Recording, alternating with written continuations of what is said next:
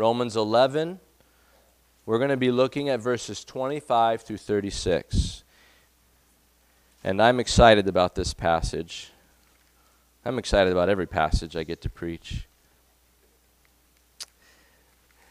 We're finishing chapters 9 through 11. That section that is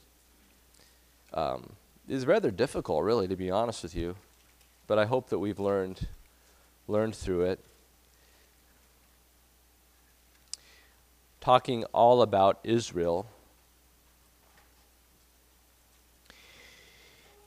and what God's dealing with Israel. So I'm going to start reading verse 25. Follow along with me in your Bibles. Lest you be wise in your own sight, I do not want you to be unaware of this mystery, brothers. A partial hardening has come upon Israel until the fullness of Gentiles has come in. And in this way all Israel will be saved, as it is written, the deliverer will come from Zion. He will banish ungodliness from Jacob, and this will be my covenant with them when I take away their sins. As regards the gospel, they are enemies for your sake, but as regards election, they are beloved for the sake of their forefathers. For the gifts and the calling of God are irrevocable. For just as you were at one time disobedient to God, but now have received mercy because of their disobedience, so they too have been disobedient in order that by the mercy shown to you, they also may now receive mercy. For God has consigned all to disobedience, that he may have mercy on all. Oh, the depth of the riches and wisdom and knowledge of God! How unsearchable are his judgments and how inscrutable his ways! For who has known the mind of the Lord? Or who has been his counselor? Or who has given a gift to him that he might be repaid? For from him and through him and to him are all things. To him be glory forever. Amen. Father, I pray that as we go over this word, that you will help me to speak clearly and that we will all understand clearly and to be able to apply this. Help me, Lord. In Jesus' name, amen.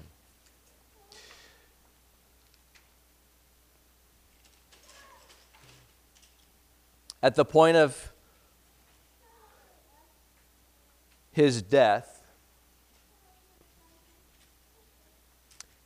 Nicholas Copernicus, it's a good name, challenged the idea that the sun and planets revolved around the earth, which was a prevailing idea at that time. Copernicus lived from 1473 to 1543, and most everyone believed at that time that the sun and the planets revolved around the earth. The earth was the center of the solar system. Everything went around the earth. Well, Copernicus challenged that idea by proposing the theory that the earth and planets actually revolve around the sun. What a concept, Copernicus. What are you thinking, Copernicus? Well, later on, other scientists, after his death, discovered that he was right. And now it's just a foregone conclusion. We know that this is the reality, that the earth and planets revolve around the sun. But at that time, it was a revolutionary idea. Well, there's another revolutionary idea that is threatening to make a radical change in people's lives. And that is that it is not all about us. That the world, or you could say the universe, the solar system, whatever, the universe doesn't revolve around us.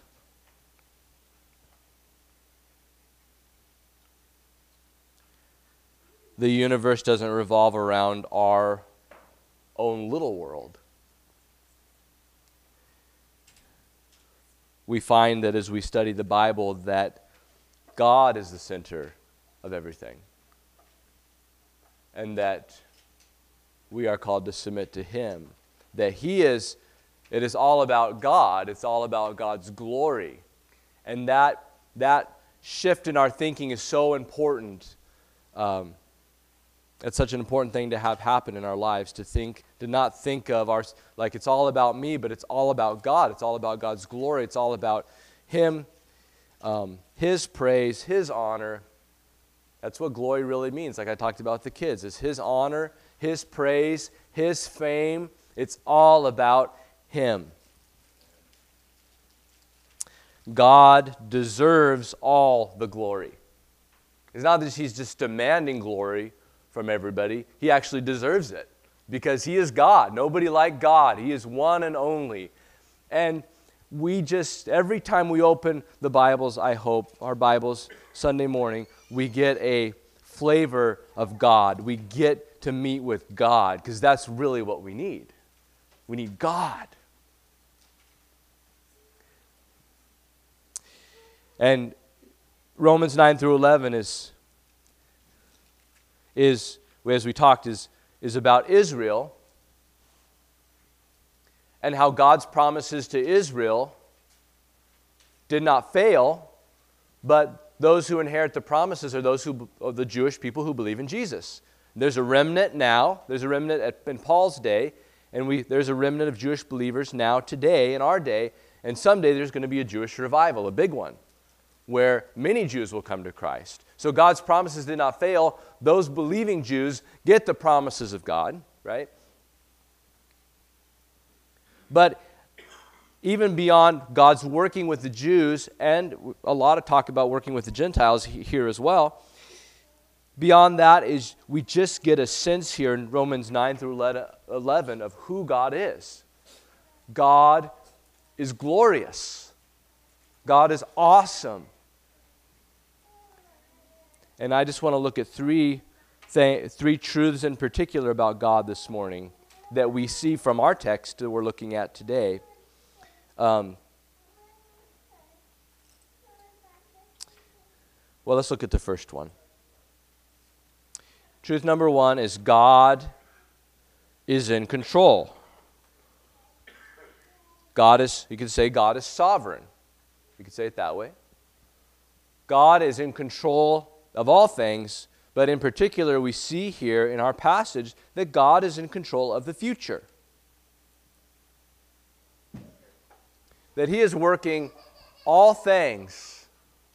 He's working history to a climax of Christ's return.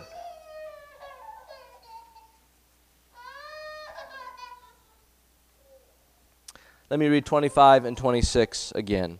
Lest you be wise in your own sight, I do not want you to be unaware of this mystery, brothers. A partial hardening has come upon Israel until the fullness of the Gentiles has come in. So we're not just talking here about history, but salvation history. How God is working salvation throughout history. And this is a really interesting verse here, talking about giving us a sense of timing of these things. Well, what's going to happen? Well, first, the fullness of Gentiles will come in. So that means that the Gentiles being saved. When all the Gentiles are saved that are going to be saved, then there will be a revival among Jewish people, a big one. So a partial hardening has come upon Israel now. There's still a remnant, but then there will be a major revival.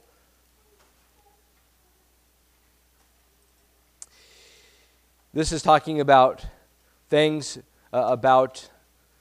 timing things that are going to happen in our future. And these things, this revival of Israel will happen near to the second coming of Christ. Turn over with me to Luke 21. We're going to look for just a moment at Luke 21, verses 20 through 28.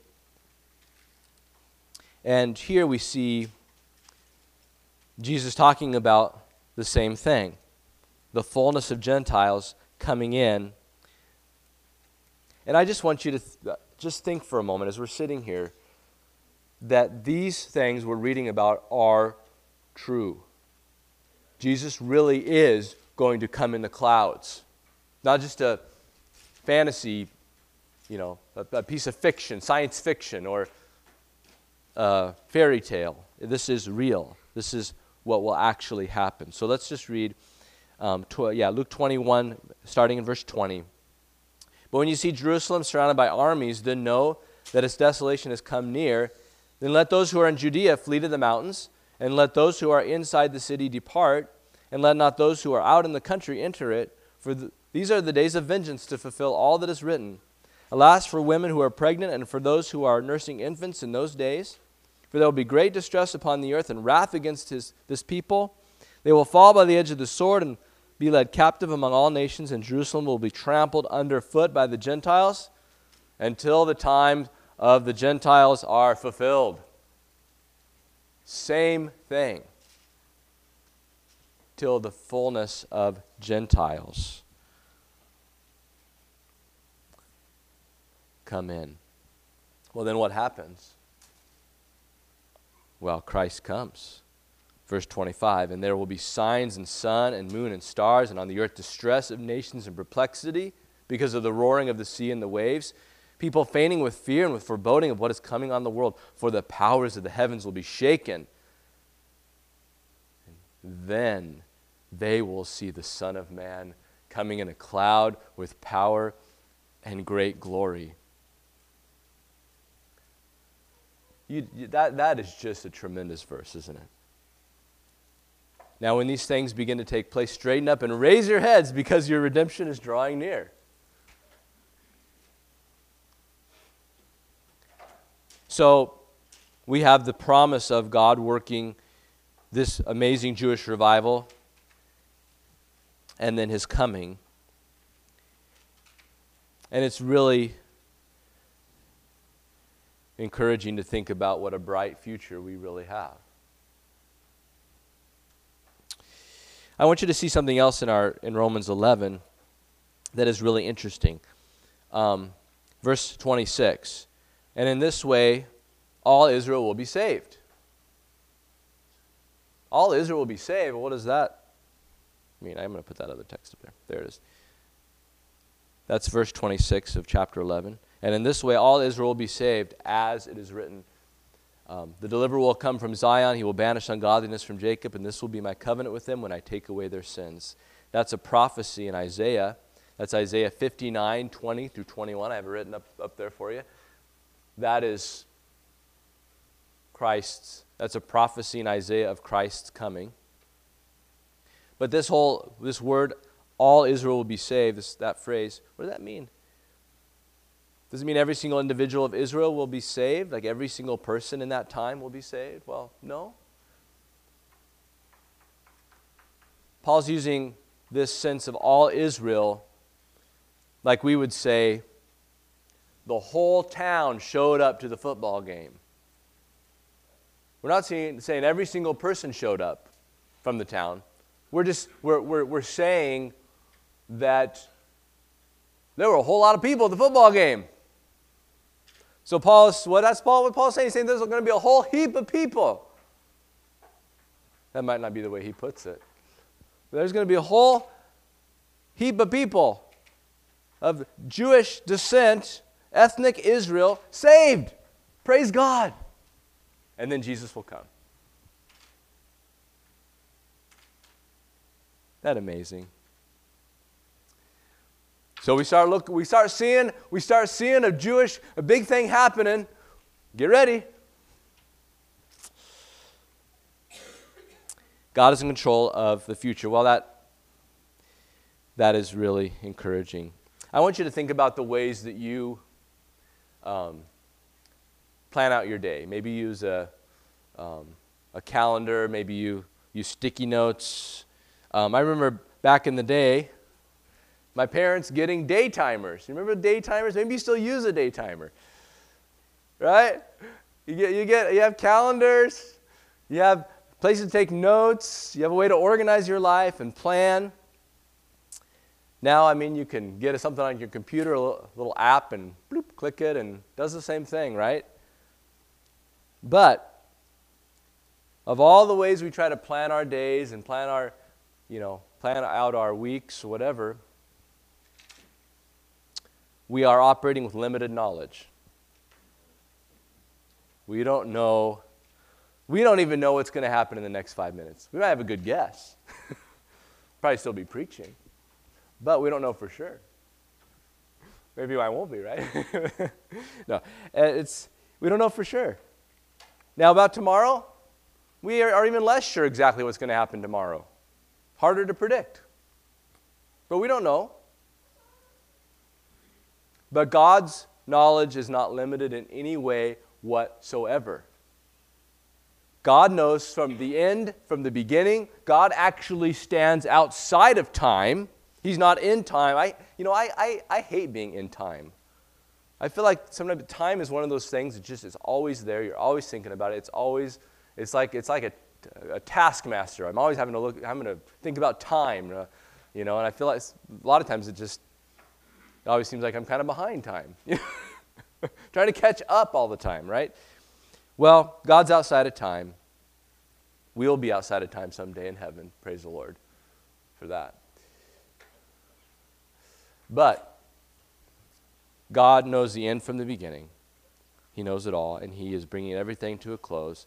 And for us then, no matter what is happening in our country or what's happening in our own personal lives, we can know and trust that God is working everything for good. He's working everything to a final end for our good, and we can trust Him. We can believe that He has everything in control. We can believe that, all the struggles and difficulties of this life are temporary. They are temporary.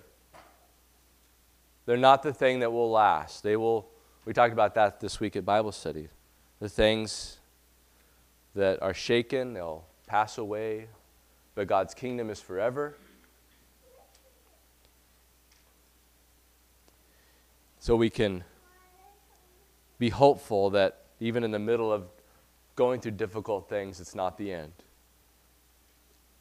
And then we live in light of the future. That means that we are knowing that everything is passing away. We know we have a good future ahead of us, and now we're just going to live today going about the Father's business. Not wasting a moment, because life is short, and just living for Him, knowing that we have a glorious future ahead of us. So we need to have an eternal perspective, investing in things that really matter, going about His business. Okay, so that's a lot to think about right there. Well, let's go to one more thing, a couple more things. Truth number 2 is that God is merciful. Let's look at that there in verse 28. As regards the gospel, they are enemies for your sake, but as regards election, they are beloved for the sake of their forefathers. For the gifts and the calling of God are irrevocable. For just as you were at one time disobedient to God, but now have received mercy because of their disobedience, so they too have now been disobedient, in order that by the mercy shown to you, they also may now receive mercy. For God has consigned all to disobedience, that He may have mercy on all. And so Paul is highlighting God's mercy here. He's saying that the Israelites, you see there, look with me there at verse 28, but as regards election, they are beloved for the sake of their forefathers. What Paul is referring to there is Abraham, Isaac, and Jacob, and the promises given to them. He's saying those promises of salvation that are given to them are given to Israel. There will be some who will be saved. God is faithful to His promises. Verse 29, for the gifts and the calling of God are irrevocable. He is faithful to His promises. And then he talks about how God is working His great salvation. Well, at one time, you were disobedient to God, Gentiles, but now you've received mercy. Okay? because of Israel's disobedience. And now, so they too have now been disobedient. They're disobedient now, but in order that the mercy shown to you, in order that by the mercy shown to you, they may also now receive mercy. So he's talking about this interplay. Gentiles were disobedient. They got mercy. Israel's disobedient, but they someday will get mercy.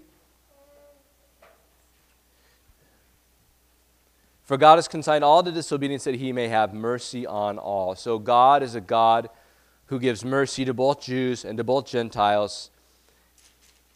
And God's mercy is his kindness, his compassion that we don't deserve. God is a God of mercy.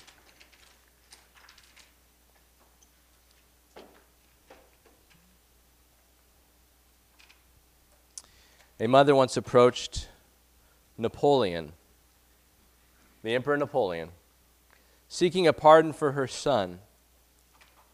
The emperor replied that the young man had committed a certain offense twice, and justice demanded death. But I don't ask for justice, the mother explained. I plead for mercy. Well, but your son does not deserve mercy, Napoleon replied. Sir, the woman cried, it would not be mercy if he deserved it. And mercy is all I ask for. Well, then the emperor said, I will have mercy, and he spared the woman's son. We need to remember that we are people who have received mercy. And you can look back on your story and remember, man, this is what I used to be, but for the grace of God, but for the mercy of God, and here I stand by the mercy of God. And that's humbling, but it's also really encouraging to remember all that God has done for us. And we just need to remember that God is kind. He's compassionate. He feels for people. He has that sense about him where he takes pity on people. And so as we're thinking about people that we'd love to see saved, we need to remember God is a God of compassion and mercy, and to appeal to him and say, God, you're a God who takes pity on people. Please take pity on this person here, that person there, in their lostness, and save them. Because we know that God is a God of mercy. That's how we can pray. God, I appeal to you on the basis of your mercy, that you feel for people, and I know you're feeling for these people we've been praying for. So God is merciful. Praise the Lord. All right, well, here's the last thing. Here's verses 33 through 36. We need to remember that God is mysterious. Let me read 33 through 36 again. Oh, the depths of the riches and wisdom and knowledge of God. How unsearchable are his judgments and how inscrutable his ways. For who has known the mind of the Lord, or who has been his counselor, or who has given a gift to him that he might be repaid? For from him and through him and to him are all things. To him be glory forever. Amen. And so what Paul is saying here is he's just been talking about really hard truths, really tough stuff, that God is free to choose people for salvation. That means he passes over other people and doesn't choose them. And that's hard for us to grasp in our thinking. We talked about that in Romans 9. We encounter other realities in the Bible that are hard, like hell, right? That is a tough thing to think about.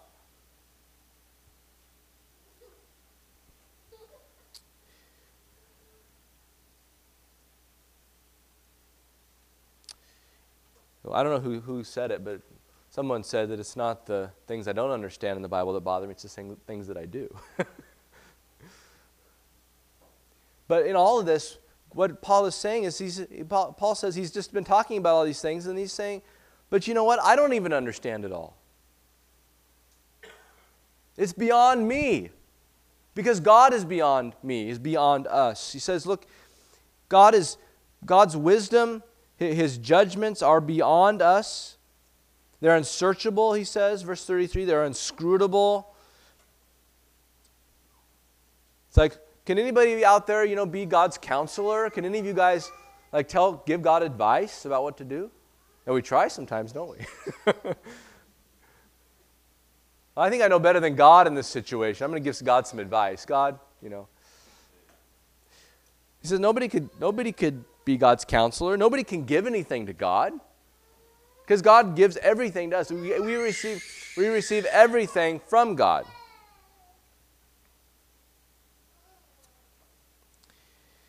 So we need to remember that God is beyond us. God is mysterious. We're not going to fully understand him and his ways.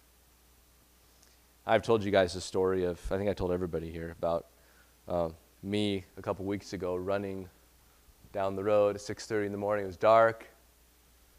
I go down almost to Pakula's, look over up on top of the hill, and I see eyes shining out of the forest.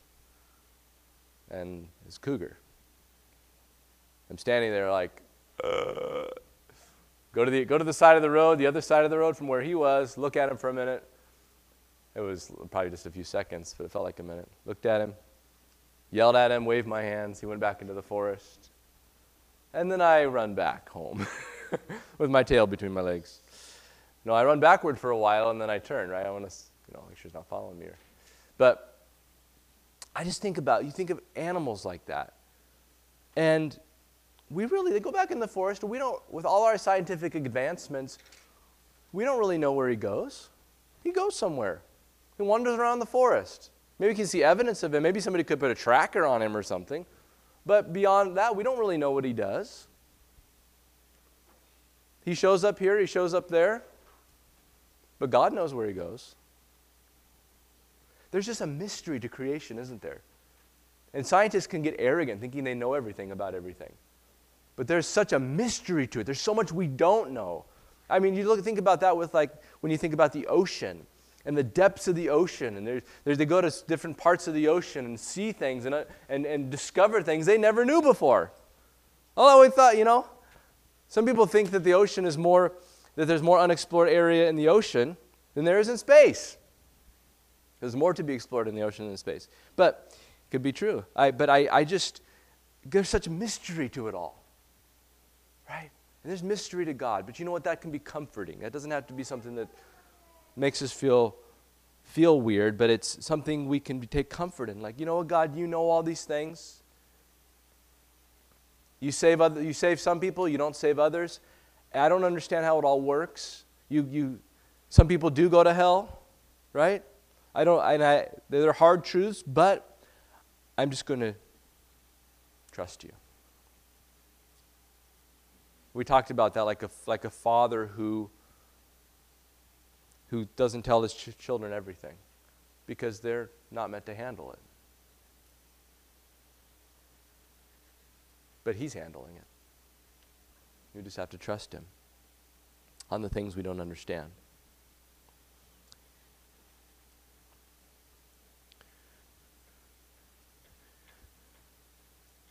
So you see here that as we think about who God is, it really changes our thinking, changes the way we live.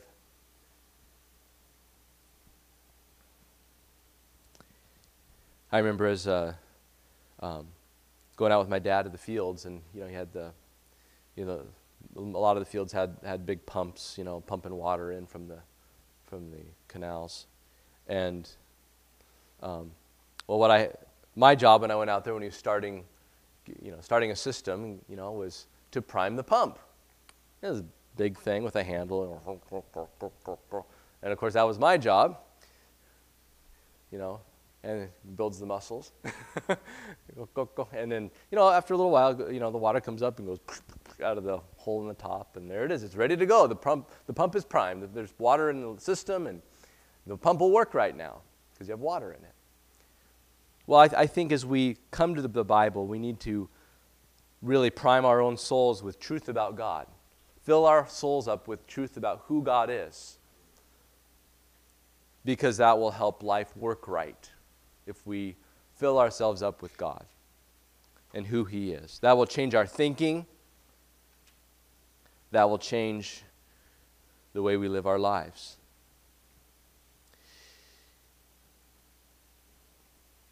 We see how so much of all of this requires from us a response of faith, trusting that God is who he says he is, And that can be hard to do sometimes. So ask the Lord to increase our faith. I'm going to pray in light of these things. Father, I thank you for each one here. Father, we want to know more about you. Lord, even though you are mysterious and there's a lot we can't grasp, but there is a lot you want us to grasp about you, and help us to learn more. Help us to trust you more.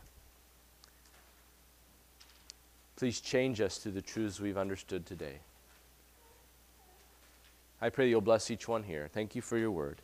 Thank you for this great section, Romans 9 through 11, that's been so difficult, but also so wonderful to learn about. So please bless the word and make it effective in our lives. In Jesus' name, amen.